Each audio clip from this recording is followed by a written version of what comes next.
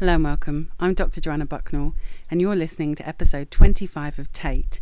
That's TAIT, which is short for talking about immersive theatre. In this episode, I chat with folks from Buck Buck Games about the work that they have been doing during and before lockdown. But I do just need to clarify that in this instance, I was actually approached by Buck Buck Games, and I was very lucky to be gifted an opportunity to play one of their online experiences, which is Questiny. It's something we talk about in the episode as well, but I just wanted to make that clear. So without further ado, really, I'm going to let you get at the episode. Enjoy! So I'm here in Zoomland with Ben Tucker and Paul Flannery from Buck Buck Games. So hello, and thank you so much for taking the time out to join me here in Small Square Zoomland. It's where we all live now. So I was wondering if you could both just tell the folks listening a little bit about yourselves and your background. And I thought, Ben, if we could start with you, that would be cool. Yeah, all right. So I started out doing art and design and advertising, university, and then got a job in advertising. Did that for 20 years, which was hell. Trying to sort of convince people to buy stuff they don't need is something I'm now trying to compensate by entertaining people with fun new games, with stuff that they can actually enjoy. But the advertising side of things, and also the sound design as well. I opened a sound composition company which started by doing jingles for adverts. But all of those skills have now culminated in this immersive theatre world, which is very helpful. It seems like I was really impressed and overwhelmed by the attitude of people in immersive theatre and improv. They seem to all be really, really lovely people, very aware, very open, very adaptive. And that seems to be something that is probably trained by being lots of different types of people. They become very sort of interested in everything that's going on around them. I say them, it's probably us as well. I mean, I do it too. So it trains people to become very open to change and being different and trying new things. And it seems like the advertising background has helped in terms of, okay, how can we make a thing that we can market and put out there that entertains people first and foremost, but does actually generate an income for actors, because that's often something that's missing from the agenda. No, I agree. And it's something that's mentioned a lot. And I think you're right. I haven't met anyone involved in immersion who hasn't had kind of a past of many different jobs or coming from a slightly different discipline. And so I think there's a real kind of interdisciplinary, intersector sort of convergence, I think, in immersive theatre and in game experience as well. And it's all those transferable skills that brings that kind of resilience and very much can-do attitude, I think, to immersive theatre, especially because we've always been sort of on the outside. And it's very interesting as well that you mentioned the funding in that way, because I think a lot of traditional theatre models rely on that kind of Arts Council funding to get everybody on their feet. And I think this is very different. And I think that's because you've got people coming in from lots of different backgrounds, lots of different industries who are bringing that kind of expertise and kind of saying, you know, how do we pay the rent without having to fill out a ludicrously large Arts Council form and getting not enough money to pay everyone who's involved. So I'll probably pick up some of these things a little bit after Paul's had a chance to tell us a little bit about himself. So Paul, what about you? Hello. I'm Paul Flannery. I started, I was acting full-time since about 2005, maybe. On and off, to be fair. I'd done a myriad of different jobs before then. I sort of came out of college doing graphic design and fell into acting by accident. And then I got lucky enough to fall into immersive theatre in 2013, which was quite early on in its infancy. And again, it was just one of those completely random things that happened. I didn't know what immersive theatre was I'd done quite a lot of improv beforehand, and it was a bizarre job. I'll tell you about it in a bit. But in the same year, I also got the chance to take over or to launch the show called Nightmare Live, which is based on the kids' TV show of the same name. I'd taken it up to the Edinburgh Fringe, and that sort of really set me on my way to. So I sort of like flipped between that and doing immersive theatre projects along the side of it, working for other companies and producing my own. And along the way, I sort of met Ben, I think last year. Yeah, it was, yeah. It was only last year, wasn't it? It was only last year Ben and I met, but I'd heard of Buck Games before. And we did a random immersive job together, and then started working together. Peaky Blinders Festival, wasn't it? That's right, yeah, Peaky Blinders Festival. And then we started working together to bring things to the fore once COVID kicked in and lockdowns were certain. We sort of started chatting and about doing stuff together, and it's we ended up where we were 2 nights ago with me on a Zoom playing silly games. And so did you both have an interest in kind of tabletop games or RPGs? Do you have kind of that in sort of your backgrounds as well that sort of converged on top of everything else? Mine only really kicked in during the process of making Nightmare. I mean, I used to play, I had vague memories of playing Risk as a kid, and playing a few board games like that. But it was really, I was working with a really good friend of mine now, Tom Bell, who is obsessed with board games, and he got me hooked on them. When we started doing Nightmare together, I now have like 100 of them stacked in my house. Lovely big boxes of cards and meeples and nonsense. And so, they've sort of, it's slowly taken over my life and bled into my work, because Nightmare effectively is a live game. And then from then on, pretty much all of the shows that I've produced have got a game element to them. I think we find that across most things in our culture at the moment. Gamification is kind of sliding in. I mean, I'm even seeing it in the workplace, in training, approaches to training, approaches to pedagogy, all that kind of thing. It's kind of gamified everything. Nightmare, that was one of my favorite TV shows as a kid. I absolutely loved that. Although I was an RAF kid, so I lived in Germany and just had repeats of old things from the BBC and ITV on. And I think they were really old when I was watching them when I was small. So, yeah. So how about you, Ben? Did you have an interest in gaming?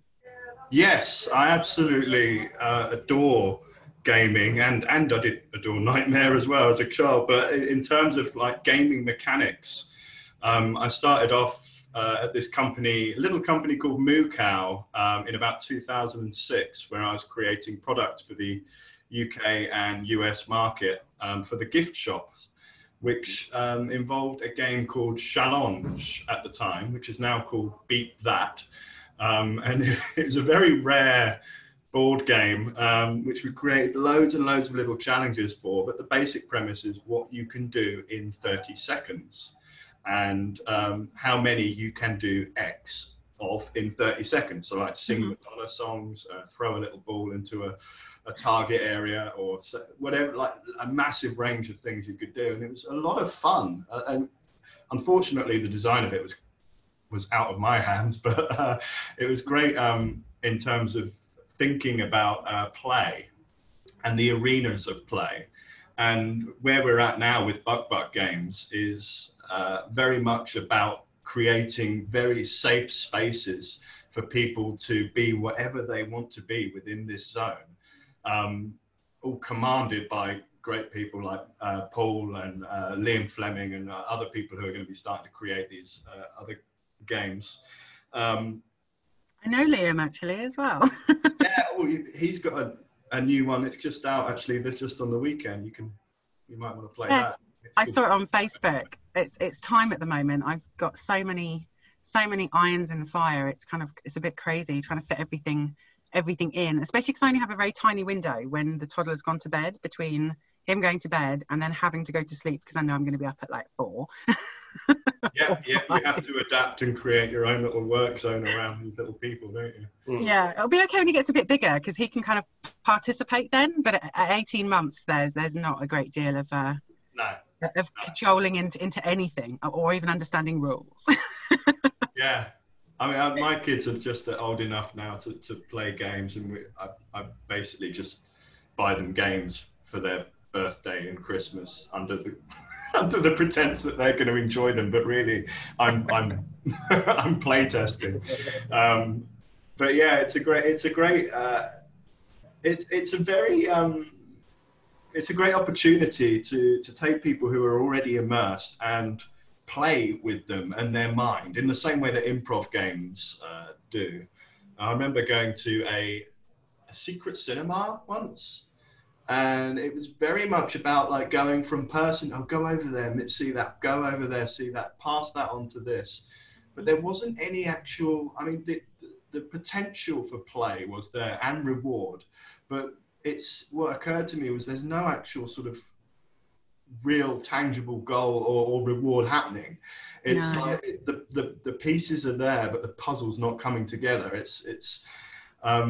So yeah, what we do, especially with Hunt for the Smoking Caterpillar, is which Paul plays the Baron in quite a bit, is actually bring it all together so that the story is all leading somewhere, and it can lead to various places.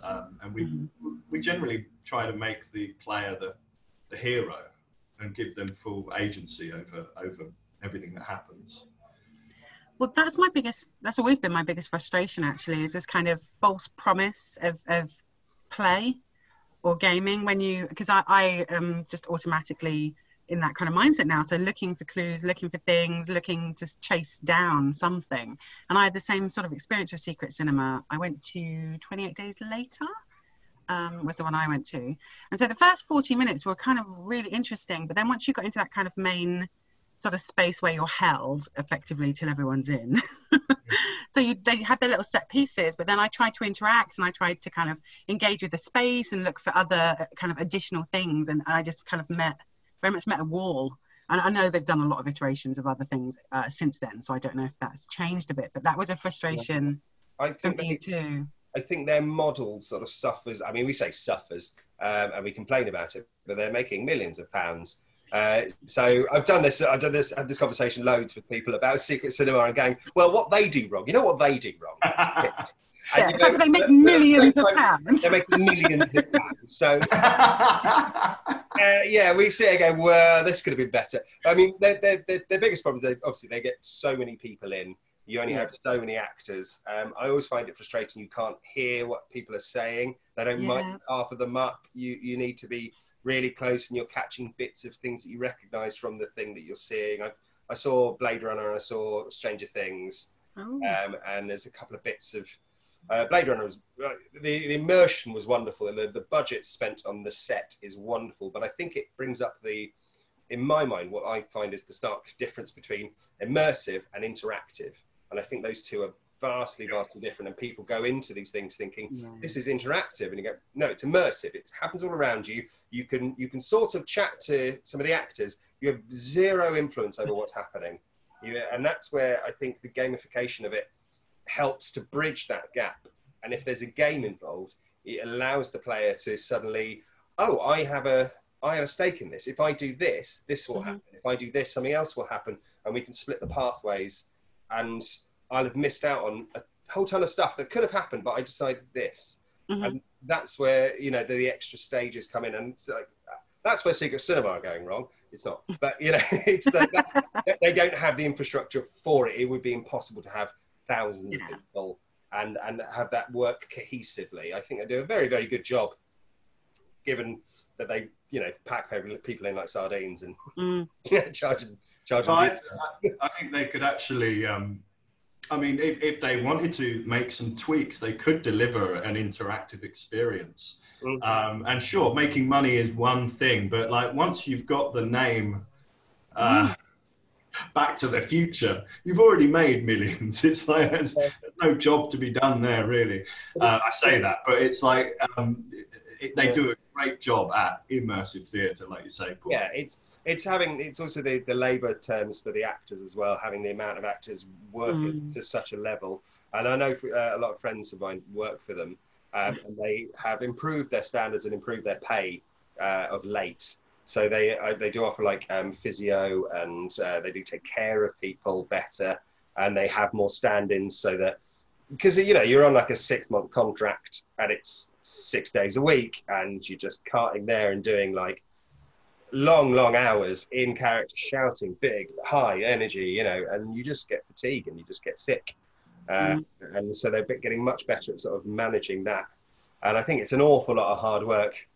And then we're going to make it interactive. So that, you've got to keep up with this and let everybody else know that they've decided B instead of A. And I think it'd be, unless it's your focus, I don't think you can just tack it on. It's one of these things that people think, we can just tack on immersive, we can just tack on interactive, and it can't be. It has to be the core of the thing, and then the rest of it is the fluff, because you can, if you've got a good game mechanic, it could be zombies, or it could be pirates, or it could be spaceships, or it could be, the mechanic is the good bit. Yeah, I agree. I think the mechanic is what's central, especially to interactive and to anything gamified. But I think what Secret Cinema's draw is the IP. Yeah. First and foremost, people want to step inside how that looks, I think. And I guess most of the people I find that criticise it, including myself, actually just have maybe slightly different expectations because we want to play. Yeah. And I don't think it's not that kind of playground. It's great. I think it does wonders because it creates, obviously everyone wants to go to Secret Cinema. It's got vast, wide appeal. And then people get there and have a wonderful time and go, oh my God, it's amazing. They saw the actors and it was great. But it does create this other reaction. And some people are going, oh, I wish there was something more.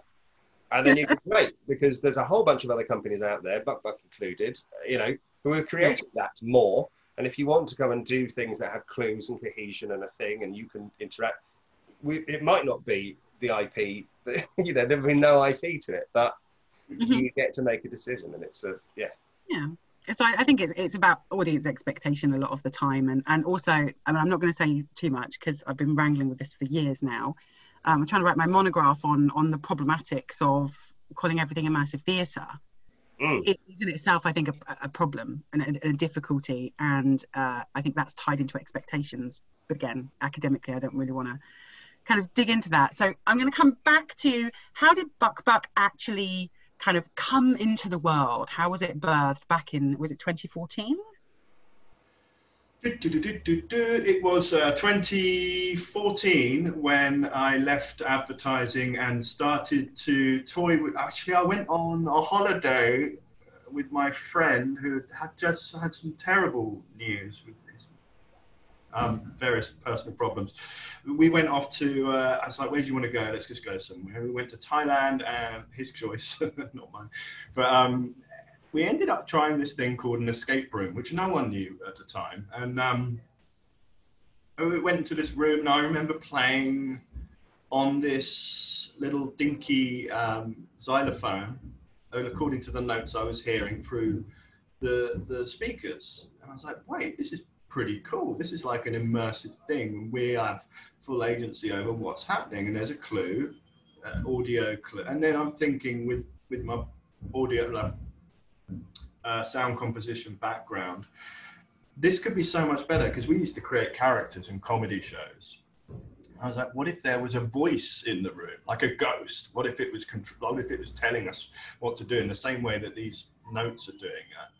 So then came about Lady Chastity's Reserve, which was my first escape room experience, and a company to go with that, which I started creating the game itself, and then the company came out. I got some help from from my business partner, and we created another game called Popper Plock's Wonky Workshop, which is about a mad toy maker game with this ventriloquist dummy in the room. So it's a lot about the audio, these characters coming alive with these disembodied voices, entertaining people at the same time as giving them clues, because a lot of the time the themes for these sort of things are very much like, you are a secret agent on a mission to do.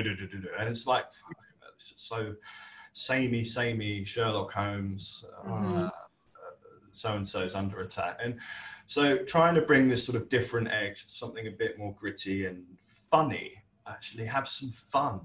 You're here to play. How do we evoke play? Well, then we bring people back into their childlike selves through triggers.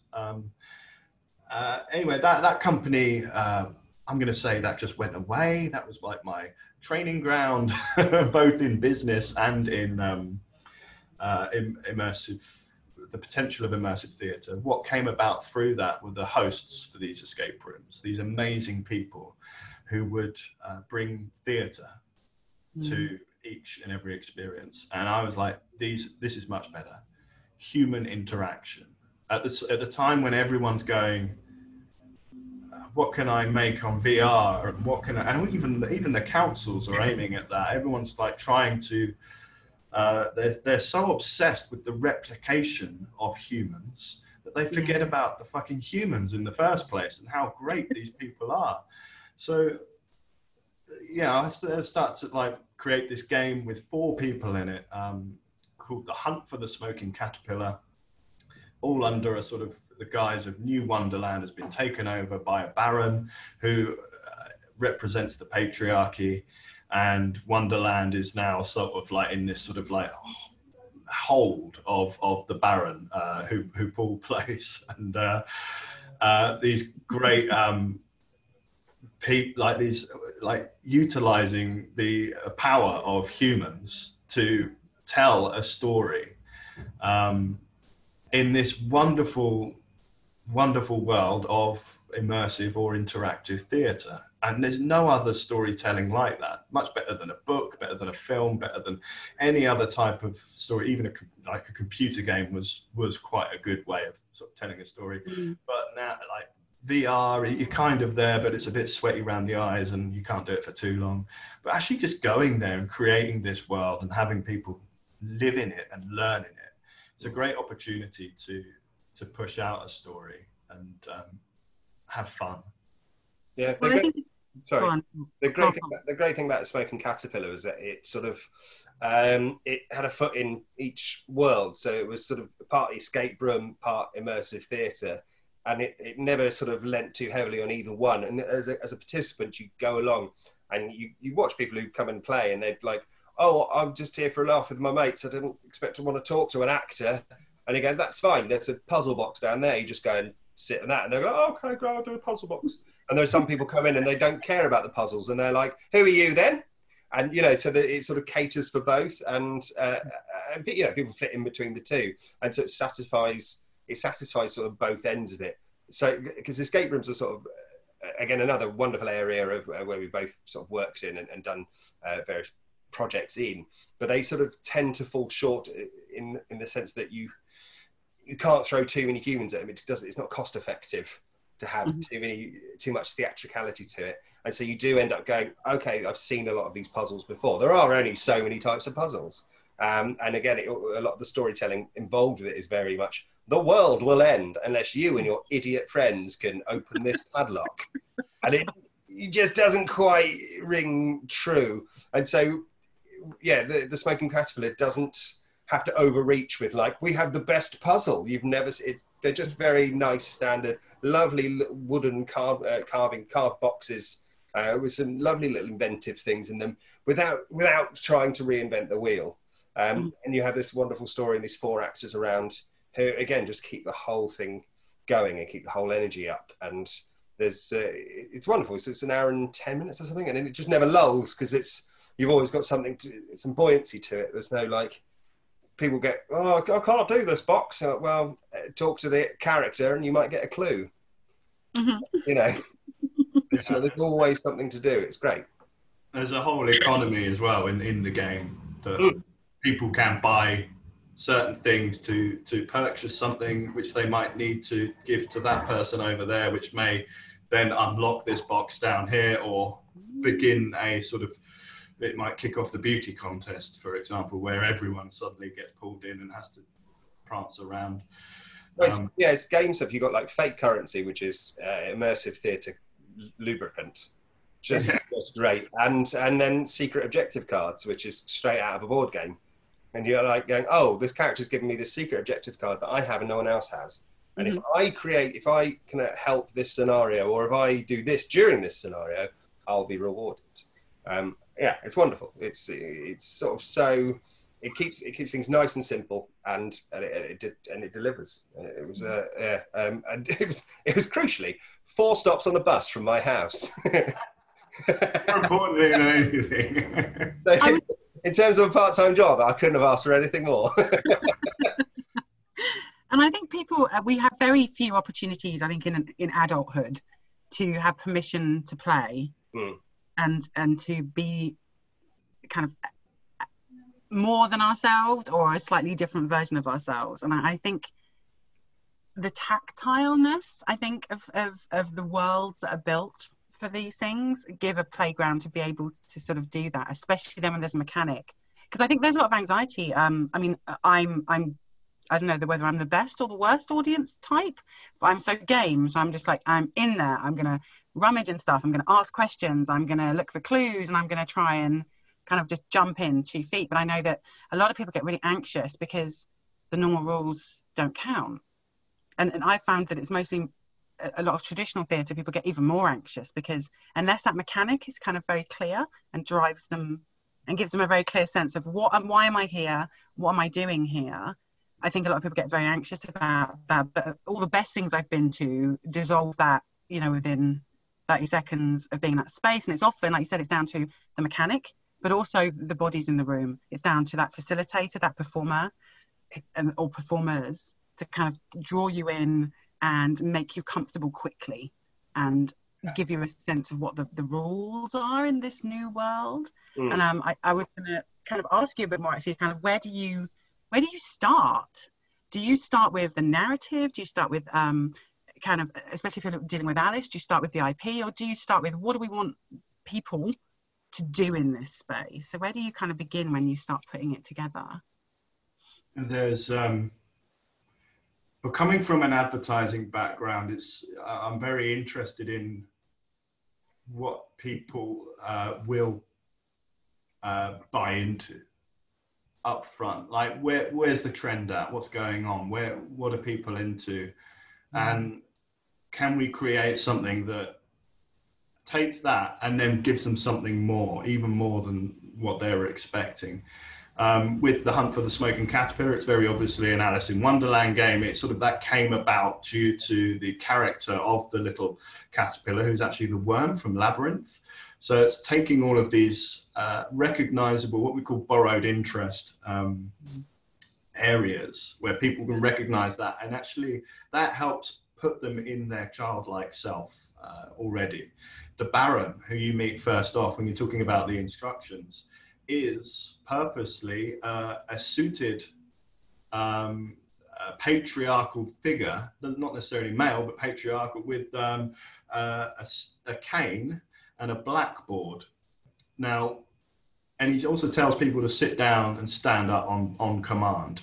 Now that's a teacher, right? I mean, you're being put back into your teachers, and you can see the audience change. They suddenly become very submissive and childlike in that, just in the first 5 minutes. So there's a lot of psychology going on and philosophy about play and gameplay. And you would hate The Smoking Caterpillar because the philosophy is why are we here? And then it takes to that whole sort of concept of like, why are we here actually, like as in life? And plays with that. I can't really tell you too much about it, but yeah, everyone's like looking for the smoking caterpillar, then they're hunting for gold, and they think they're on this sort of who's got the most gold sort of thing, and they're told to bid, bribe, barter, blackmail, and get the most. And we try to, with all the games that we create, we're trying to sort of say something about life and the real world and subvert it a bit, be subversive in the play, itself. And so when people come away afterwards, they've got something to think about and talk about and muse over a bit more.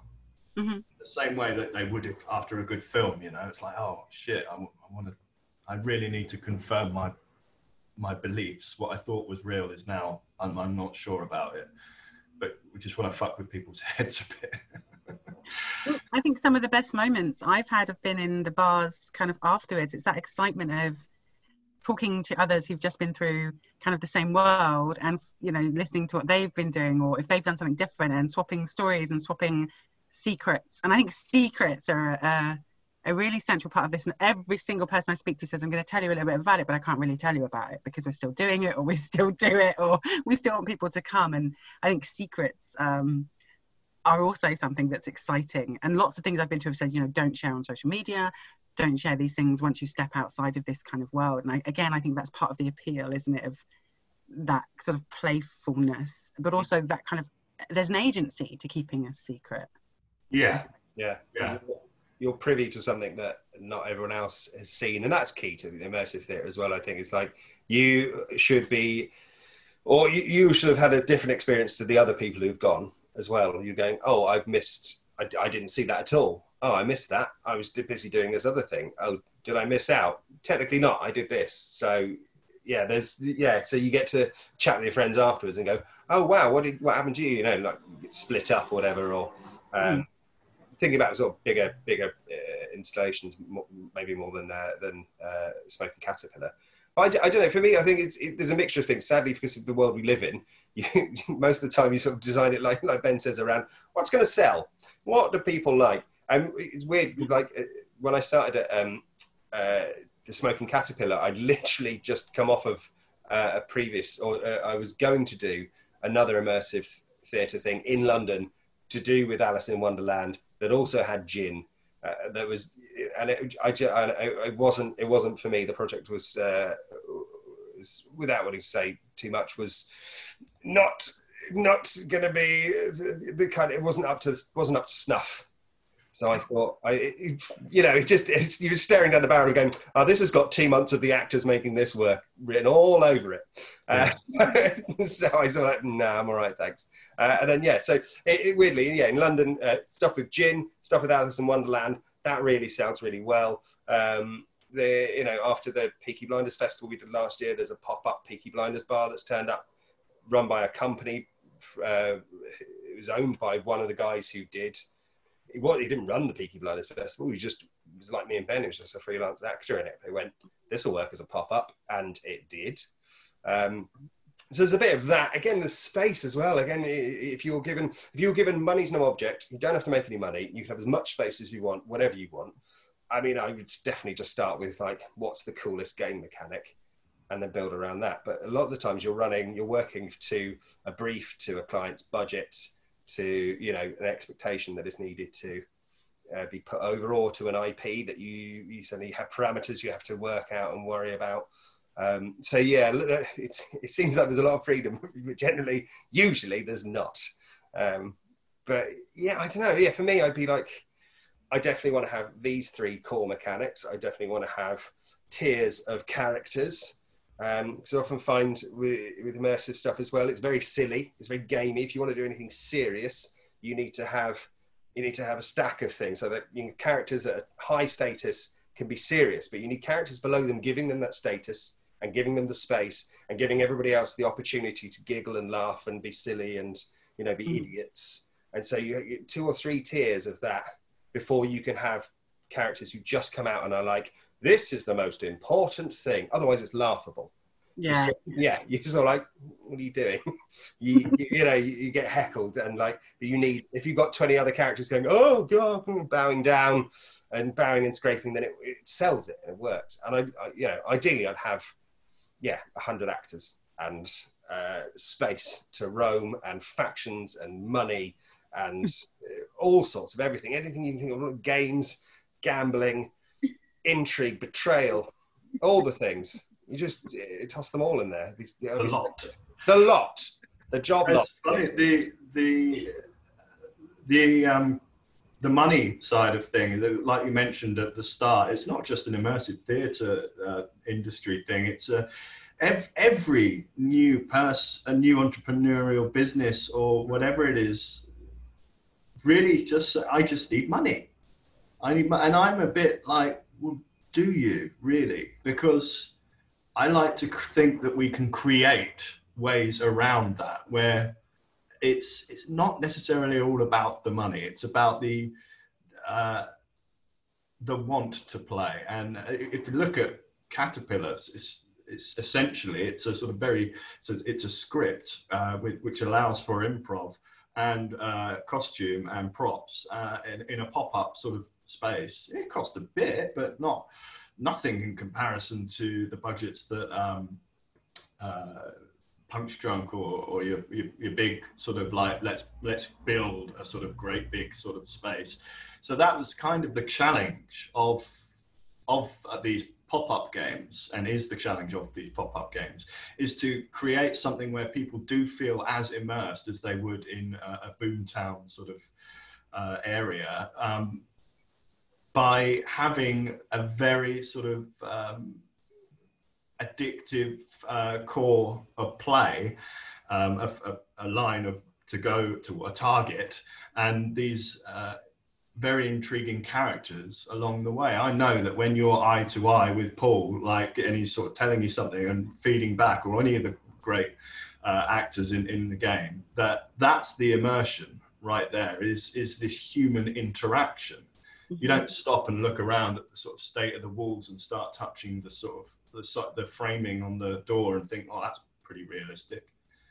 If anything, you don't really want to be put off by that. You just want to accept, if you've got a little bit of imagination around you, you can get immersed in that person. I agree. I think interactions and those moments, people have huge capacity to build in their imaginations and to buy into something when there's a draw or an invitation or a good reason to. That's what I found. So it does depend on the scenario as well. Like this, obviously, it's easier to do because, again, like you say, if budget is tight, it's easier to do something where, oh, there's an abundance of this. We'll have a post-apocalyptic world. It's made of junk, because junk is cheap. When you go, it's a spaceship. It's a really posh spaceship. You're like, oh, okay, well, it can't be the top room of a pub then. Or we're gonna have to make it look like a posh spaceship. Yeah. So it depends. I mean, you end up writing to budget, don't you? You suddenly go, okay, well, we're going to discuss this posh spaceship, and maybe we can set it in the top room above a pub. Or, you know what I mean? Or you sort of no, and it's not a compromise. It doesn't need to be a compromise. But I guess if you're wanting to do something that is a bit more. You need to spend, it's obviously it's better to have a bit of money to spend on your set and whatever. But then that's why, but Ben's right, exactly. It doesn't matter. The immersion is always going to be there. And I don't think people don't seem to be getting sick of land and gin and stuff like that. So, why bother with a posh spaceship? Who's going to go to that pub anyway? Yeah. No, and I think it's people, isn't it? People are at the heart of it, and it's the connections and the way that those connections are kind of framed that makes something exciting and makes something memorable. And often I think it's better to spend your money on good actors who are used to doing this kind of work than on a great big posh shiny set, because they won't go away necessarily remembering that, but they will remember, like you said, the moments between people. Yeah. If your actors are good enough, then everything's gonna be fine. All the set in the world isn't going to help, but it doesn't hurt, does it? I suppose it's finding that thing of like you adjust your thing to your budget and you adjust your thing to your settings, and whether or not ideally we'd all have funding up the wazoo and we could just take big white box spaces and just make whatever we like out of them and create these entire worlds. It'd be wonderful. Because also just to be able to give people the work and go, I need set builders, bring them in. I need painters, designers. I need actors, I need directors, fight coordinators. Let's get them all in, rather than sort of like scrabbling around going, you know, we need to pay the, you know, and Ben always does as well as myself when we produce stuff, is like, I have to pay these actors properly, because that is the minimum sort of line that I won't drop below. Yeah. See, I worked in places where you're like going, oh, okay, this isn't great money, is it? And you're like, you know, I've been doing this 7 years now. Am I still only worth that much for a day's hard, you know, improving? Do you think, because at the moment it's very pop-up, isn't it? Everything is always either in a specific space that has been invited into, or it's kind of pop-up or makeshift. Do you think we'll ever get to that point where we will have, you know, kind of like immersive receiving houses that are kind of warehouses with kind of lots that you book out and they do a run? Do you think we'll ever kind of maybe get to that point potentially? Maybe. I think people had sort of, it exists already to a degree, and it's all circumstance. A lot of the escape rooms and the pop-up environment was born out of the 2008 crash. Weirdly, because loads of spaces, little spaces along the high streets become available and became like, we need to put something in them, and they dropped their prices, and lo and behold, escape rooms happened. But if you go down to, if you sort of leave London, you go to somewhere like Tully's Farm, which used to just be pick your own fruit and veg. Certainly when I was a boy, we went down there and, you know, you pick strawberries, put some money in the honesty box for scoffing them in the field. But now it's like, it's got a huge scare maze, and they do this huge thing in Halloween times. And it's apparently it's a big sort of, what's the word? It's a trial of, you know, a bravery thing for teenagers. They go in there and it's their like baptism of fire. Like, you're not a real teenager unless you've done the Tully's Farm, survived it. And I don't know. I mean, I think they ended up starting their own theatre company to recruit actors to work there, so that they could, because they used to use enough of them that they just started. And again, it was just born out of a farm that went, hey, let's have an attraction. And now it's more attractions than it is a farm. But it all comes out of the fact that they've got the land and the space, and again, they half of their stuff is very similar to that. Post-apocalyptic, it's made of junk. You know what I mean? You've got shipping containers because they've got them. You know what I mean? It's not, they use what they got. They didn't wheel in a pirate ship and go, right, it's pirate time. You know, they were sensible and built it slowly, and it's huge. So yeah, I think we're looking at other things like that cropping up. And I think after all of this as well, there's going to be potentially more opportunity and more spaces, because I know it was starting to get tight and squeezed, and people were kind of cottoning onto it, and prices were starting to go up, especially in London, I think, for space in places that were cheap before. But I think after this, maybe we're going to see the same again as we did in sort of 2008, that kind of some unusual spaces becoming available, especially on the high street. Like, well, on here. Yeah, I think that might be. And there was that pier, I don't know if you remember the pier at Greenwich that was supposed to become kind of like an immersive receiving house that was going to have lots of different kind of shows in it. And as far as I'm aware, it had one, and then that's all I've ever heard about it. Well, Greenwich is really hard to get to. Yes, it is. It took forever to get there, and we had to hang around for ages, and there was not even anywhere to get a drink. So I was like, oh, this sucks. That is an issue with Greenwich more than the idea itself. I think it's great. One of the biggest strains on any business is actually the location itself, and because we're all under whatever the landlord says when it comes to that, and that all leads up to the government. A friend of mine said essentially the government are landlords of the landlords, you know.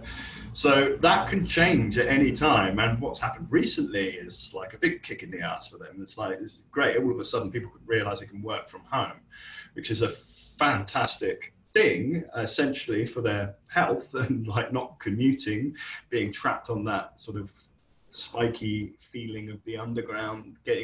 Everyone in London seems to be just going somewhere for someone else's purpose. And it's kind of creates this, and hopefully that will ease off after this. And fortunately, the way Buckers operates is to have pop-up shows that can be taken anywhere. We focus very much on the the actors. We've got a pool of like 50 to 60 actors and performers, improvisers, who are always available to play the various parts. The Caterpillar Hunt for the Smoking Caterpillar has four main characters, but everyone takes it in turns to play different parts. I think Paul's probably played 3 or 4 different characters. There's a core group of people who play different ones, but then every now and then we'll bring in a comedian or an improviser who will just like have a go at it to sort of everyone learns from everyone else, and it's a great to be able to provide a sort of such a variance of performance for the actors, as well as the necessity of getting paid, of course. And then go to festivals or corporate shows or various other places where we can just set it all up within a couple of hours and start playing with people. And I think that's great, and it's part of the appeal of it's kind of there and then disappears, and it's part of that kind of elusive secrecy, I think, that sort of sits around and is something that draws people in. And it's nice to be able to kind of just be able to play wherever. And I think you're right, if you've got good people and good mechanics, you can start something and it can just disappear as quickly as it sort of came about, which I think I like the idea of that. And that sort of leads me into what I wanted to ask you about, because I know that you're affiliated with the 1% for the Planet. Yeah. And you have a sustainable ethos, and I wondered if you could talk a little bit more about that. It's I like to think that the world, I've got this image of the world in my head where, if you imagine, like, on one side of the world there's a digger going in, taking a chunk out, and then that chunk goes to a factory and gets made into certain things, and then dumped off to another sort of factory where it gets packaged up over other things dug out of the earth, and then that thing gets carried across to another part of the world and sent out to shops, and then all those various shops take the thing and take it to houses, and then it gets turned to rubbish, and then eventually ends up on the other side of the world as a rubbish pile. And if you imagine that keeps happening, and this sort of distorted shape of world keeps like shifting across, the way to stop that is generally to stop consuming, and which is something I'm really into, like coming out of advertising, is like, actually, can I give up being a consumer? Well, yeah, other than pants and socks and food, yeah. It's a case of just there's a lot of secondhand stuff that's great, like clothes and all of the stuff in that we use is secondhand stuff, because that's authentic as well. It's real, and it adds a little sort of, like, when you pick it up and touch it, and it's heavy and it's got that sort of, you're not like touching the light, I was going to say panto, but it's theatre sort of prop sort of stuff, which acts as a visual tool when people are sat in an audience, but when they're interacting, they need to be able to pick something up and feel it as well. Yeah. So yeah, the very nature of the product in buying into an experience which is all packed away until brought out at the next one, there's no consumables, isn't it? That's what it's called in a business. You have, how many consumables do you have? Well, we have gin, which you drink, and we can't really recycle that. We haven't figured out how to do that yet. You could use it to pickle eggs if you've got people to collect it at the end. What, their urine? We could put their urine in a... Yeah, apparently it's a thing. There these I like food. There's a specialist thing that they do in Hong Kong, I think, and you collect the urine of boys who are prepubescent in a bucket, and then you pickle eggs. You leave them in their shell and everything, and put them in, and they're called green eggs, and they turn green. But they do that, and they take a year. I think it's not. I don't know the exact things, but yeah, you can pickle eggs with urine. It's the long and short of it. I don't know if it has to be people who haven't reached 13 yet. But... Goal on the second wave. I've been looking for a new hobby. There There we go. You just need a bucket and some eggs and yourself. Yeah, that is also good for the planet, I guess. Yeah, exactly. So you could, I don't know, find some way of pickling eggs, and you can use them in the next show if they take a year. It'll definitely come up in all the reviews, won't it? That'll be mentioned. You might be 4 stars, 5 stars, but at the bottom there'll be something like, and then they asked us for our piss. It was good.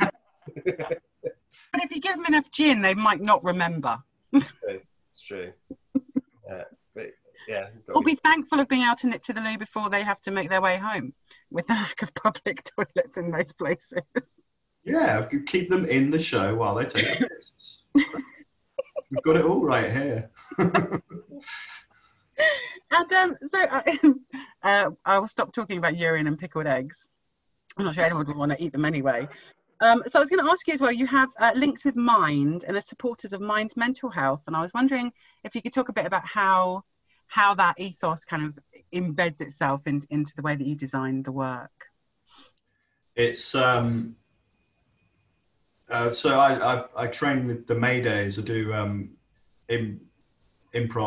improvisational theatre under the Maydays, totally by accident. I was working too hard on the escape rooms at the time and had an accident, fell over in the middle of the night, banged my head. And a friend said, "Oh, why don't you do some course?" And the pottery course was full, so I did the improv course and really, really got into it. But the first thing that struck me was how many people there who were like humans who were really unsure of their full potential, and yet given the opportunity to essentially play a game on a beginner's improv class, you're all just playing kids games, aren't you, really? And the amount of energy and you could see it in people's eyes. They were coming out of themselves in a way that was extraordinary. Like they were bringing out their own childlike self into their adult self in a sort of very, like, they were given permission all of a sudden to run around like a fucking chicken or whatever it was and cluck about. And and that's a very freeing thing. And it seemed, what is apparent and to me and probably a lot of other people, is the amount of oppression that's going on in the world, and has been very, very slowly creeping. And I spoke to my mum about it the other day, what we call adult admin. Now, adult admin is at an all-time high, where it is actually very, very difficult to be a functioning adult. Just be an adult, right? There's so many different things you have to do. And in this, I won't list them because they're horrible and negative, and it, like, even saying the words is going to give off dark energy. So let's remain in fun land and talk about fun stuff. That is where I think it's at, in the improv classes, in the immersive theatre, in the interactive shows, in these games, in board games, in anywhere where you are given permission to play and explore a self that doesn't necessarily get to come out that often because of the other horrible stuff that's around us, and we're reminded about quite a lot. It releases us, and I think there's the reason that mental health is at an all-time high is because oppression is at an all-time high. The rules are at an all-time sort of high, and the expectations are at an all-time high. And it's, unfortunately, it's not, I don't believe the agenda of fixing the actual problem is there, but more a case of how can we make money out of it. I've got a very good friend who is works in the private sector for mental health, and that instead of, they make their money by getting patients in. Yeah. So why, you know, if the people at the top are making money on every single transaction that happens, and these transactions that are happening are from mental health, then why stop the fucking source? Now, the way like, we can't, if we try and like dwell upon the problem, we can also give ourselves a bit of a hard time and become quite sort of at risk ourselves. But what we like to do, and I think a lot of improvisers, a lot of immersive theatre actors, a lot of game makers, I would love to think that their spirit is in it due to releasing these humans to play, just giving them permission, giving them a place to go out there and do it. And it certainly brings me a certain amount of joy to be able to provide that. There's still a nagging feeling of what else can we do, but at least to be able to provide a little corner where they go, right, I'm going to go here and do this because fuck it, I need to just let my hair down and go mad for a bit and be a rabbit or be a hero of some sort. And well, yeah, that leads quite nicely into that's exactly what Questony is designed. It is literally an hour off or an hour and a half off your life, off your time. Of like, oh, honestly, let's just get into this Zoom chat and we'll abandon everything we've ever known and we'll just make up some nonsense. And it starts off, slow and small and little things. And it's like a snowball. We'll just take a few ideas from each other and there's no wrong answers. And by the end of it, it builds into this sort of huge ball. And by the end of the hour and a half, you've sort of forgotten who you are and what your real life is. And you're giggling because something insane has happened. And I having done like several hundred of that kind of show, I can't remember any of the details of any of them. But I'm sure when we played the other night, something mad must have happened towards the end where you're going, oh, we have polar bears coming back to life and restoring pretzels and firing polar bears. Yeah, you were firing polar bears out of a trebuchet. Yeah. And you're having a lovely time and going, God, I hope this one hits. And there's stakes in it. And you're suddenly going, well, I suddenly care about this imaginary thing that didn't exist an hour ago. And you're invested in it. And it just should be fun. There's no there's no moral lesson to it. There's no sort of like deeper meaning other than to just sort of switch off, have fun, let your brain just.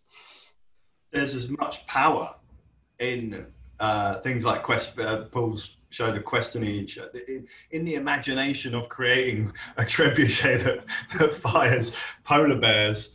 That is as powerful as the potential opposite, which might be a letter from the council with a red bill sort of thing. The tricks, the manipulation tricks that they use in that, and I understand coming from advertising how to actually get people to activate them. We can use those same things for good, right? We can create our own version of a red letter. It's called a green letter, and it just tells you that everything's fine and there's nothing wrong with you, and fuck it, you're brilliant. Just go and do what you want to do. And if we can create as many of these green letters as possible through these shows like Questony or Liam Fleming's new one, Bant's Quest, which takes place in a nightclub. It's all good fun, all enriching, and it is healthy. It's mentally healthy. I really do. I mean, there's some really good people, really good humans around, and like the nurses, the doctors, the teachers, the carers, the people who are actually doing good things for the community.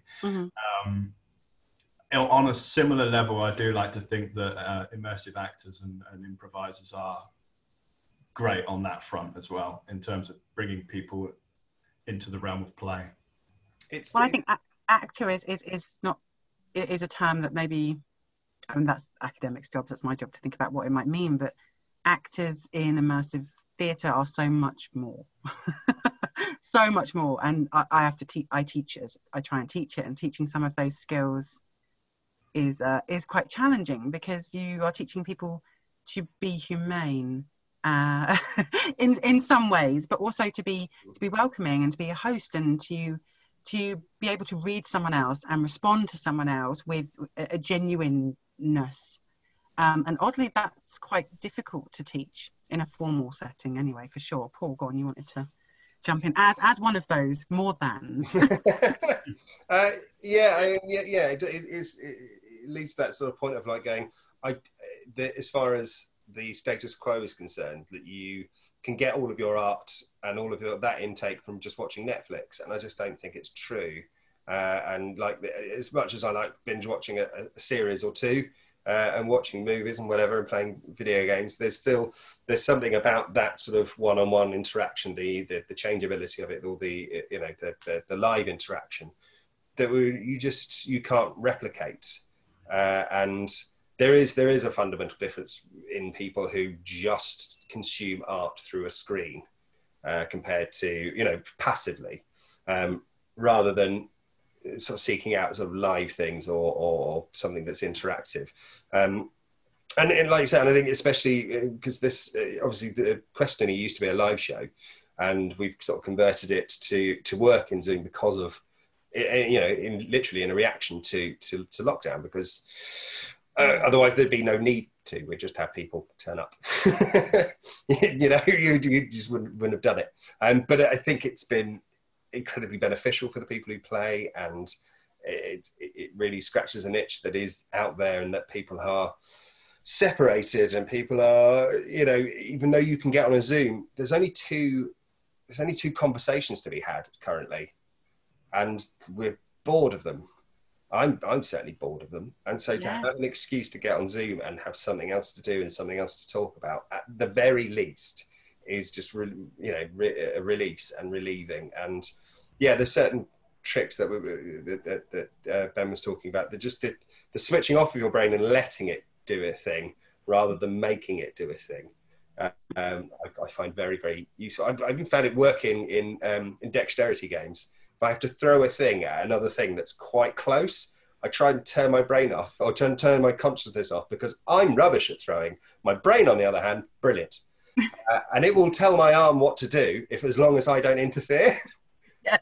There's a sort, do you know what I mean? There's a sort of automated bit of you that if you learn to take away the worry about, if I say the wrong thing, if I get is the idea going to be good enough? If you forget about that, the stuff that pours out of your head is genuinely great fun. And you end up with polar bears and a trebuchet. And well, this is what people don't realise. Mostly actor training and performer training is about just getting you to be present and not let your brain interfere with your kind of your physicality and your instincts and your impulses. And we spend, 3 years really teaching people to not be risk adverse and to do exactly that, to quiet that busy conscious brain so that you can be more responsive and be more in the moment. And I think these games do that very swiftly.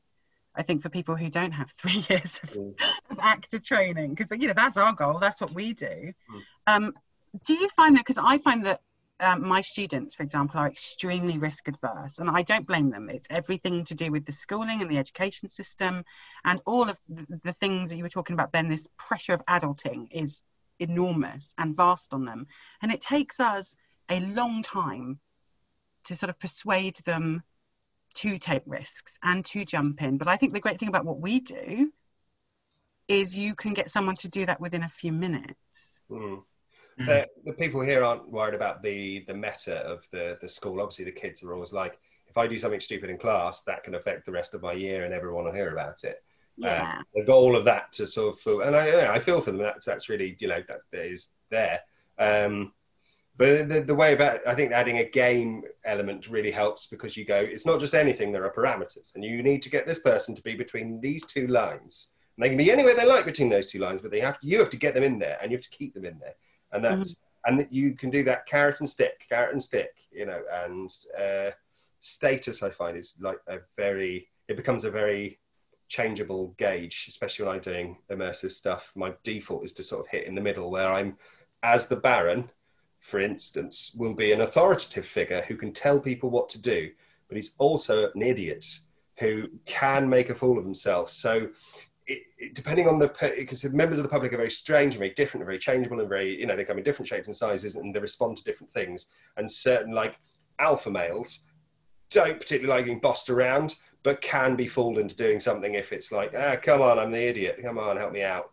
And you can alleviate any sense of conflict that might arise, and you can take people who are not used to this sort of situation and sort of like you look as if you're going to go butt up against them, and they come towards you, then you just drift off, and they before they know it, they're in between the two lines and they're playing and they're in, and I've got you. Yeah, that's my trick. I've got you. Or you know, because some people will, like you say, you turn into a teacher and you're like, everybody stand over there, and like most people will go over there. Yeah, most people are very well behaved, like, and quite submissive. I found in most immersive, right from sort of one-on-one stuff all the way up to kind of Punch Drunk, people tend to sort of do what you expect them to. I mean, there's always the outliers, and that's what I was going to ask you about as well. There's always people doing, not the majority. Majority of people tend to, you know, if you say sit there, we'll sit there.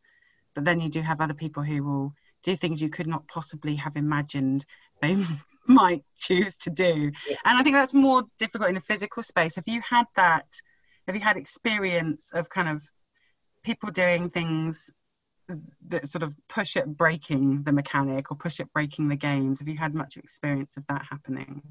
I think there's always people who do try and break the game, but I always tend to make, that's why the like I say about the status thing is about, it's a little bit like the sort of Bruce Lee philosophy of being like water.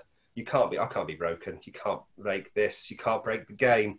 You can go over there. You can, if you don't want to go over there with everyone else, that is fine. I will make an example of this. This is great. You know, I'm up for this. And as long as it's done positively and you don't, you know, humiliate somebody or humiliate them a little bit, because some people will react to that. Because yes. the last resort you pull out the meta and going, here's a person, like you've all paid your money and one person decided you're going to pay 20 quid to stand there. Well done. Good life choices. And you sort of like the threat of exclusion suddenly makes them go, oh, all right then. You know, whatever it is. Yeah. You can sort of just like, come on, get in there. Yeah, have fun. And usually I find the people, it's weird as well, the people who have tried to be averse to it or push against it ultimately end up having the most fun. They do want to. There's just something inside them that's holding them back. And you sort of just have to forgive that little thing inside them. Find that thing that it is and go, it's all right. Or, you know, allow them to have their little moment, a little thing. And usually that's all it is. And if someone's that bothered, like, just get rid of them. Like, it's, you know, safety first, isn't it? The actors come first. That's everyone's got to be in a nice environment as soon as anyone's, you know, I very, very rarely, and I think partly because I'm a man as well, have not suffered anyone coming in and being a complete, you know, being horrible or being handsy or being, you know, distasteful. And do you think that's because you do much more kind of bespoke projects? Because I know that in large scale things, for example, like Secret Cinema, Punch Drunk, people get dragged along as part of larger groups who don't know what's going on, who aren't necessarily have chosen to do that. But do you find that people have much more chosen to engage with your work? No, it was sort of the demographics that I certainly aim at are nerds, and on the whole, nice nerds, and wouldn't dream of being, you know, horrible. That's not to say that all of them are perfectly lovely. There are always, you know, horrible people there. But I think, yeah, there's a massive difference between the audience that comes to see Nightmare and the people who went to the Wolf of Wall Street immersive, you know, experience. And you're like, yeah, of course, if you as the show sets an example and sets the precedent and the rhetoric and the mood in the room, and it's very easy to spot somebody rubbing against that and being like, oh, you're just deliberately being destructive, you're a chaotic person, we can deal with that. But when the show itself is like, this is chaos, this is rule breaking, this is lewd, this is misogyny, you can't blame the audience for following suit. That's, you know, that's to me short-sighted, and it puts people in a vulnerable position, which sadly that doesn't even need to happen for some people to step out of line. The amount of jobs I've done with where the female actors have complained that they've been basically sexually assaulted or touched or had comments or and not felt supported enough to be able to just go, get out, get rid of them. Which for me is like, that should be literally number one. Yeah. Well, I think that's one of the positive things that might come out of COVID, because people are genuinely having to consider safety in a broader sense. I've been to quite a few different discussions on Zoom that actually I think people are having to consider it much more. And there is a lot more talk about how do we make sure that we're sharing best practice in terms of safeguarding? Because I know it was coming to a head, I think, before COVID. I think actors were starting to say, actually, I'm not happy with being grabbed or assaulted or abused in this situation. And I think moving forwards, and I think the issue that we have is, of course, you have equity for people who come from an acting background, but we don't really work in those spaces all the time, and a lot of people who've come to it don't have the protection of equity in that way. And I think I'm talking to quite a few different people about it, but the possibilities of there being some kind of unity for the pop-up immersive interactive space that can share and encourage that in each other, that sort of, because lots of us are ethical and do work in those ways that really put people's safety at the heart of it, regardless of actor or audience. But there are also, like you said, lots of shows. I mean, I've been to lots of shows where I felt deeply unsafe as an audience member and seeing things I was not okay with, but not really had a way to remove myself from that or to do anything about that. And I think it's time for those conversations, I think, maybe more broadly across all of us.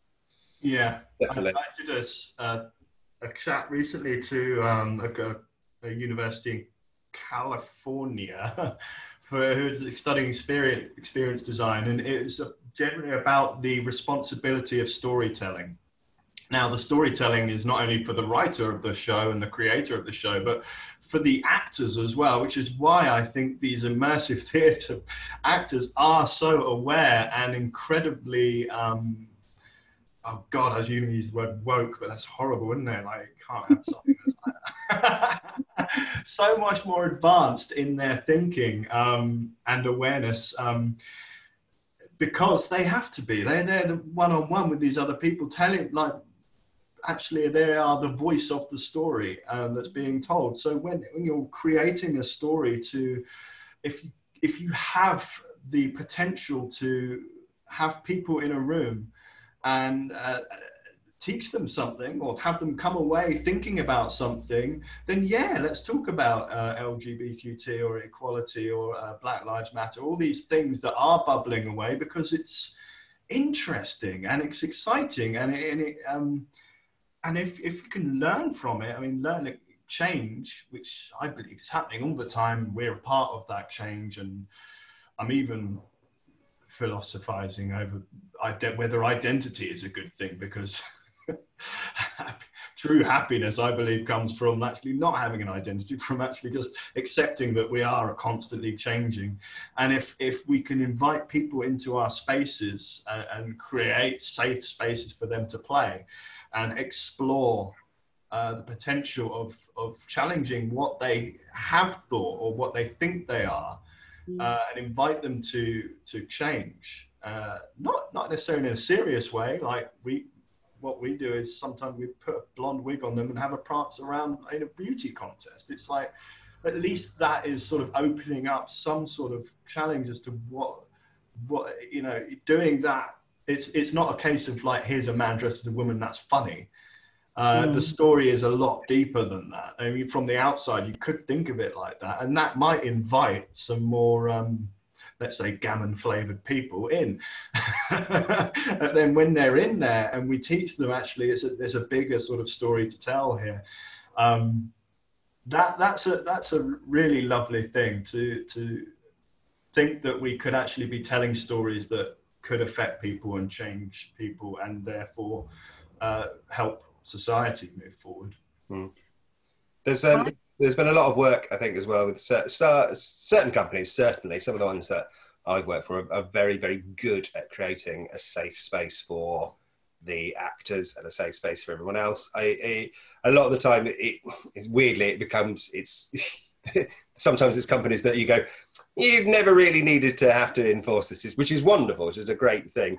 And someone like the Peaky Blinders company that we worked for last year, the sort of wonderful speech at the beginning of each day was like the rules. One of the rules was the show does not have to go on if you are feeling weird or ill or funny, or someone's done something to you or said something to you and you don't feel comfortable. Leave the space, go away, go and have do what you need to do. Take a 10-minute break, go and talk to someone, flag it up, get them kicked out, whatever it is, address it. Don't just go, oh, the show, the show's not important. You know, the most important thing is how you, and it wasn't even like, it's not even like a proper policy. There wasn't anything written down. It's just a thing that was communicated to everybody very simply, and you felt looked after.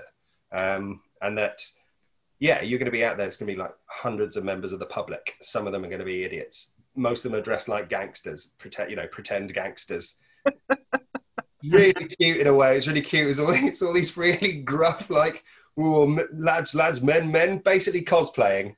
Yeah, basically. Yeah, you're going, you guys, you might as well be a wizard, mate. Honestly, look at you. It's basically a LARP, wasn't it? Actually having a laugh, but brilliant stuff. Yeah, so there's ways of I think there's ways of doing that, and then it's, I guess, the difference between doing something that's sort of purely for entertainment value, like Secret Cinema, or an IP-based thing, or getting, dare we say it, into the realms of proper theatre, where people come away and go, "Oh, really? Oh, yeah, a thing." And yeah, that would be what a gift that would be. Because at the minute, like we said before earlier, it's like a lot of the initial decisions are about what will sell tickets. Mm. It's like, would you like to be? Do you want us to tell you all about the quality? I don't know who's going to buy tickets for it. I actually had a moment at the Peaky Blinders thing where I was a Brummy Peaky Blinder. I was one of the more sort of, I was a Peaky Blinder, but the uncool something or other. I was a less serious one, a bit more chirpy and not taken so seriously, which gave agency to sort of joke around and be a bit matey with people. Here we go. Someone, some old guy came up to me and was like one-on-one chatting and asked me if I was an actor. You don't drop character, you just keep going. But then after a while, the conversation started to get into, it's not how it used to be. And I was a bit like, oh God, I think we're going into territory here, which I'm a bit like, oh God. And then he started showing me his tattoos on his chest. And I slowly trying to work out a way of, do I sort of like use an excuse and leave? Or do I see this as an opportunity to potentially try and feed this person a little bit of enlightening information about change is good? Mm-hmm. And it was a very interesting thing because he didn't know I was an actor. He was supposed to kind of blend in anyway. It was great. It was a great opportunity.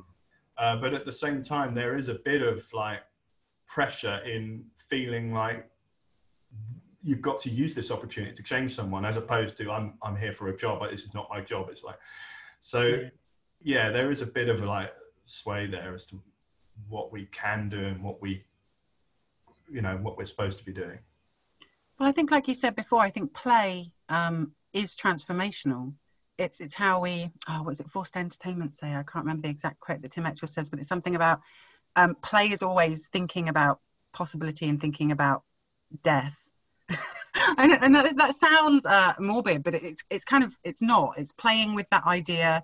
I think what he means is of being reflective on who we are, but also what could we be and what could the possibilities be, possible futures be, what could the possible us be, what could possible everything be. And I think play opens up that radical space. And like you said, even if it's a small change in maybe how you do something that you didn't think you were capable of, or that you didn't think was something that was you, that is transformational as well, but it's done through fun. And I think that's kind of the key. Yeah, children always play with things that scare them. That's what Tim Etchell said. Children play with things that scare them. And I think as adults, we are very tentative to play with anything that scares us. Yeah. I was finding those situations that, like you brought up, Ben, I didn't find anything at the Peaky Blinders one. When I was working at the Crystal Maze, though, you get in basically the same 8 people, not the same 8 people, but groups of 8 people will come in, and you do get like, we're a group from work, we're a group, we're a family, we're a group of friends on a stag do. You get the same sort of groups, and there are ways of you can tell from the offset if you're going to have a group who are a little bit like, this is going to be hard work. You're here to win. Winning's important, and you're going to ruin your own day. Like just through your own stupid attitude, it's not an important thing you can teach. That it'd be good to allow the kids to realize that once you get very experienced at this, there are ways that you go in and basically almost sabotage your relationship with these people initially, only to give yourself a place to build it back up to. Like for example, you got like a mixed group come in, you go, oh, who's going to be the captain? And the bloke steps forward. Oh, I'm captaining it. Oh, great. Perfect. Another white male leader. That's all we need. It worked so well so far. And as long as you're sort of like just on the cusp of sarcasm, like what you've said is in complete support of this. It's just the way you've said it is a little bit like, oh, good. And it sort of knocks people a little bit off their perch, but they can't go, hey, you're being an arsehole. Yeah. No, I think, well, we'll see. We'll see how good a captain you are. Come on. You challenge them to be better. You can, and even if they start off going, well, I'm not sure if this guy's nice, I'm going to enjoy this guy. You've got an hour and a half to win them back, which invariably, you can, because you've got time to put them through their games or whatever. You've got that time, basically the time of changing an attitude from one place to another. It's what you're doing is they're coming in going, we're looking for a good time. And by the end of it, they've gone, we've had a good time. And whether or not how responsible you've been for that is up to you. And I think it's like a lot of things, isn't it? You kind of get out what you put in immersive and interactive work, for sure. Yeah. and what you put in will impact on your own experience. And I think people who go a lot kind of know that. But I think it depends on the context, doesn't it? Because like I said, sometimes it's people being dragged on by the people who don't really have an interest in it and who are just kind of there incidentally through work things or through friends. And then obviously you have a completely different audience of people who seek it out. Yeah, I mean, some of the worst ones I've done are sort of just this sort of commercially based, promotional work where you're effectively on a conveyor belt and every 10 minutes a new group of people come in and you have the same interaction with them. And there are some people who are just not interested at that point, like, so I'm going to leave, mate. I'm going to leave, and again, that's where that sort of like playing the two sides of the status coin works, because you're like, well, I'm in charge. You can't leave. Look, it's only going to take a minute. Look, we'll just have a little 20-minute monologue. Yeah. And you just confirm their worst fears. And like, just like, if you're going to come in here and go, I don't want to be here, I'm going to tell you it's going to be the worst thing you've ever had, and watch everyone else laugh at you, because now we're laughing at your misfortune. And it's like, until your attitude sort of improves, like even if it doesn't, everyone else has had a laugh at your expense, and this has been great. And they've had a nice time. Yeah. And my day isn't ruined either. Because that, if you're doing the same thing after every 10 minutes, it can get into you can start working on your mental health a bit. So I try to avoid those jobs anymore. Obviously, I was very fortunate to do Crestony, which was a lot of fun. How different has it been? Is the experience on Zoom to doing it kind of in sort of like a real life in inverted commas? IRL. Yeah, very different. It's had to adapt, and is still adapting to life on Zoom.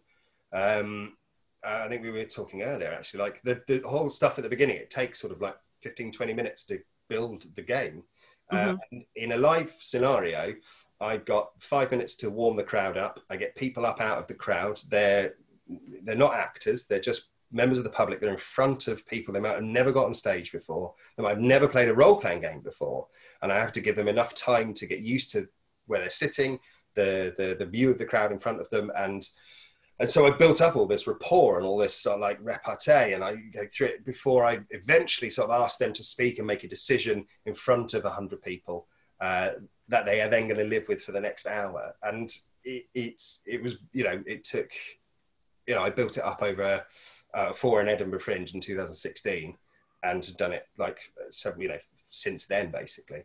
And so that is tailor-made for getting people who've never been in front of an audience and never played a role-playing game to be comfortable enough to do both of those things in that time. And now we're on Zoom and it's just 5 people in their house. And you're like, you're in your house, you're ready to talk. We need to find a way to chop through what was before the thing. And like, so it is becoming very different. It is very different. There's no applause break. And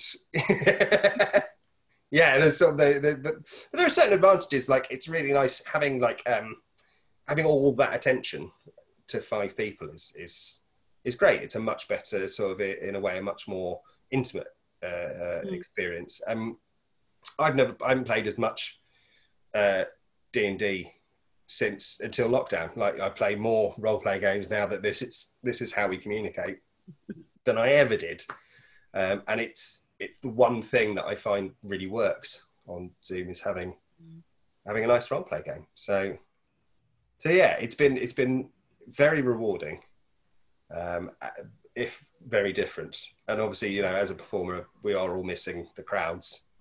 But this is, I saw some friends recently who are all immersive theatre and comedy performers, and they haven't got anything. They're sort of like doing workshops or working on doing a thing, but they've not got shows, and and I had to leave the thing earlier, like, oh, I've got to go and do this, show. It's a shame because I haven't seen everyone for ages. And they're like, don't complain, you have a show to go and do. Like, oh yeah, that is very fortunate, isn't it? Do you think you'll continue offering it online as well as in live if we are able to go back to live at some point in history? I mean, yeah, if there's bookings, of course, you know, it's I think it does work. I think it would very much work in normal life. It would work especially for people who are separated by distance, who can't get together. And I think it works particularly well, like I mentioned before, because at the moment there are only 2 modes of discussion and 2 things to talk about. That it's particularly welcoming right now as a distraction from all of that. And people are getting, you know, we had all of lockdown in 3 months, and people got sick of doing quizzes. And, you know, as fun as and inventive as some of the quizzes I've seen have been, some really good quizzes, we're sort of getting to the end of our rope on them and going, what else can we do? And lots of companies are trying to do things like, you know, online murder mystery and online this, or we'll send you a bunch of cocktails and you make them, and it's great. But we wanted to do something a bit different, a bit more direct, and then trying to bring that immersive gaming thing right into your house. And I think we're achieving that. I think we're getting there, aren't we? Yeah, we done that. Tick. There's quite a lot of opportunities on Zoom as well as a new interactive play space that we're looking at the moment, with new games. And like Paul said, we do have the big quiz of utter nonsense, which is like flipping the quiz format on its head. It's like the idea is general knowledge is dead. All you have now is creativity. So it's a very sort of creative, fun improv game type quiz with a very weird point system going on. So that's an alternative to quizzes. But generally, other than quizzes on Zoom, it tends to be the murder mysteries. And what we're looking at now is games that make the most of these new Zoom tools, but also this interactive space, which, weirdly enough, what we've discovered is puppets are really cool for this. Is because we can create lots of different characters using puppet. I've got Zoltar over there. I don't know if you can see him. He's just in the corner. Oh yeah, I can. That's my fortune telling guy who because I like to sort of think about various futures, as you said earlier. It's like futures is what keeps us up at night. So again, going back to mental health and the areas of play, can we sort of play with that? And that's what Zoltar does. We've got another game, the Lord's Apprentice, where Lord Sugarplums is the god of the economy, and all these people, like, you can have like I think what we're trying to do is work out how to have 100 people in essentially a knockout game format, but keep them, like the ones who are knocked out in the first 5 minutes, keep them entertained throughout. And so we've got ideas on how to do that, and we'll be playtesting that one soon as well. So there's a lot of scope for play in this realm. And of course, when the more remote people are becoming, the more we'll want to play. And of course, the weather's shit outside sometimes as well. So as an option for an evening in, it's kind of fun for 90 minutes. The weather's going to gradually over the next 6 weeks, usually, being that we're in the UK, get more and more and more shit, probably. Used to that. It's fine. Yeah.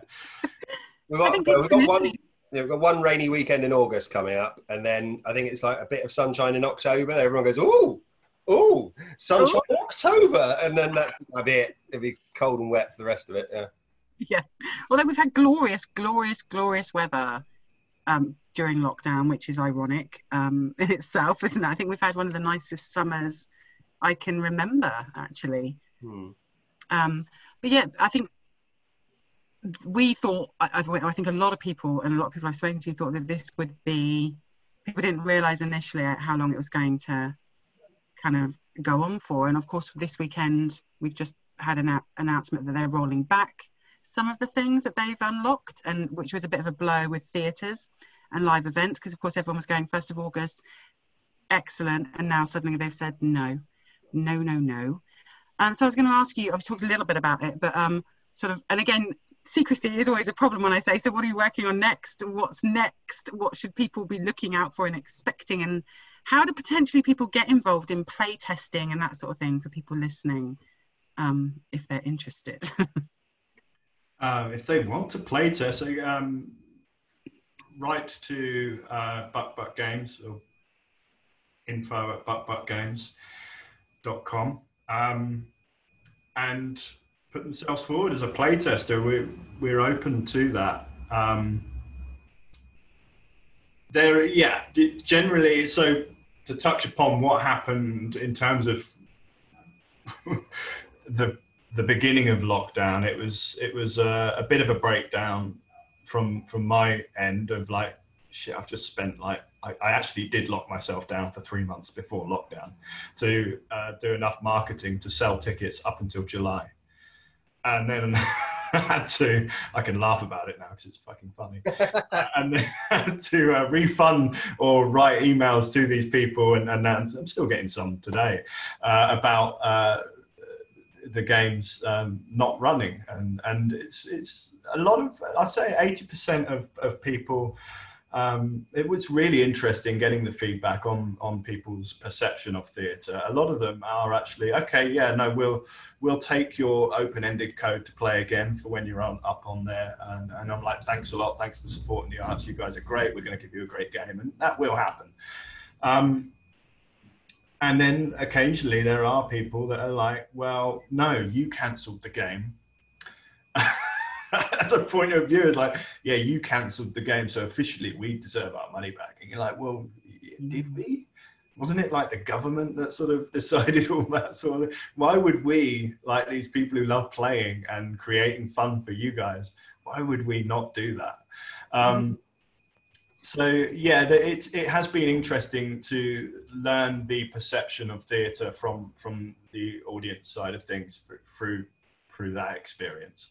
But yeah, generally it was, the attitude was 2020's off the cards for live theatre, and that was way back in March. Like, to take that viewpoint, it was a big punch in the stomach. But then it was okay, well, what can we do? And I did a improv thing on Zoom, and was like, this is a good format. We can make this work. And there's a lot of actors, I think, and a lot of people who just don't like it. I get it. It's like when you close that lap, you've just pumped everyone up with all this amazing energy and enthusiasm and had a great show. And usually you'll come out afterwards and you have a drink and you're mixing with other people and they're saying how much they love it. And it's like being a celebrity. It's great. A good celebrity, not a shit one. And in this Zoom world, you kind of just close the laptop and then it's quiet and there's nothing. And it takes, you probably are the same, Paul, right? It takes about like 45 minutes to an hour to come down off that. I'm feeling for an hour, just like okay. Yeah, I miss the applause, absolutely. I know that's really vain, but there's nothing like being clapped for doing your job. It's really like, I mean, the NHS, like, let's keep doing it, because honestly, it feels great. I know some of them were a bit like, you don't have to clap me, it's my job. And I go, I think you'll find being clapped for your job is pretty great. I definitely miss it. Yeah. I found myself on one of those Thursdays cycling home from the park, and just at that time, it was just like, this is glorious. Everyone's just, I know it's not for me, but you just feel, oh, this is brilliant. I miss this. I wonder if actors have been sneaking out then just before the clap and kind of making sure they're in the street. Wow, thank you. Yeah, it's bad. I think it was a sort of a weird grieving process during when it kicked off, because it's like I like Ben, like I lost a year's worth of work overnight, and that's not no money. That's some sums of money and livelihood and future and security and just things to do in your new year, and you're just like, that's gone, it's destroyed, give it up, forget about it. And I literally went through the 5 stages of grief, like denial, bargaining, acceptance. Yeah. And you're going, no, by June we'll have something. We can do something in June, surely this will be fine in a few weeks. Keeping some things in the diary, and then it did take a while to go, this whole year is gone. I don't even know. Personally, I'm a little bit dubious about next year. I think it will recover during next year, but like the Volts Festival, which happens in January, February, March, is cancelled next year. People start sorting all their stuff out for Edinburgh in January, February. So whether or not we'll be in a place where people are confident enough to do that in January, February next year for August remains to be seen. I think there'll be a staggering, different, it all depends on the vaccine, obviously. So I think we're sort of like, we have to accept that this is kind of it for now. Let's make the best of what we have. I chat to Zoltar about it all the time.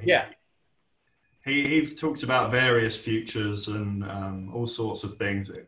It's great. Keeps me up all night long. Fantastic fun. In terms of future plugging, I've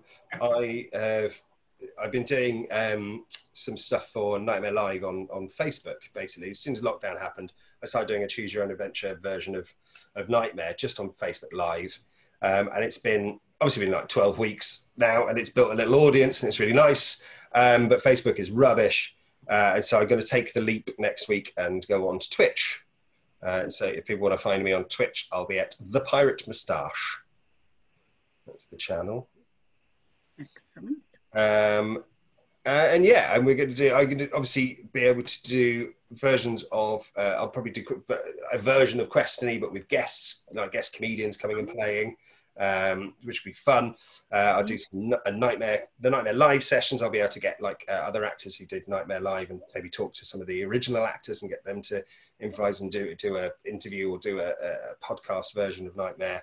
I've got lots of games that I'm going to play as well, silly games that I've come across. just throw stuff at this channel, because that's what you have to do. You have to go and do a thing now. I have to create content.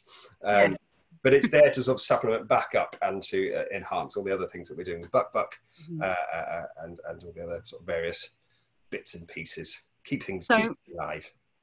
People listening then can be rest assured that you are basically exploring the new space of Zoomland and should expect stuff very shortly.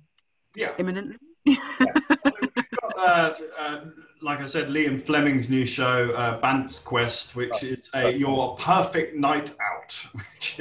It's so good. It's such good fun. Yeah, you just get your mates together and have the big night out you currently can't have.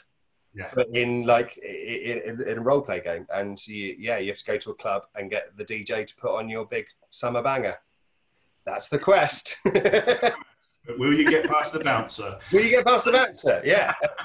Will you get way late on the dance floor? Well, yeah, it's so good. It's just it's the perfect sort of crossover between sort of like Dungeons and Dragons and human traffic. It just sort of like mash up. Yeah. You're like going, you don't have to know too much about either one. You're like, oh, everyone's been on a big night out, so everything's very, very relatable. But there's sort of like this the similar gaming mechanics that we use in Questiny to get you there. It's so good. It's so at the moment, then you can do Questony and Bant's Quest, and they're the two things that people can come and book. Yeah, the big quiz of utter nonsense as well, which is for up to 100 people. We can have multiple hosts doing that, which is a lot of silly fun. There is the Zoltar game that's coming out very soon, where Zoltar is, you're challenging Zoltar to be a psychic.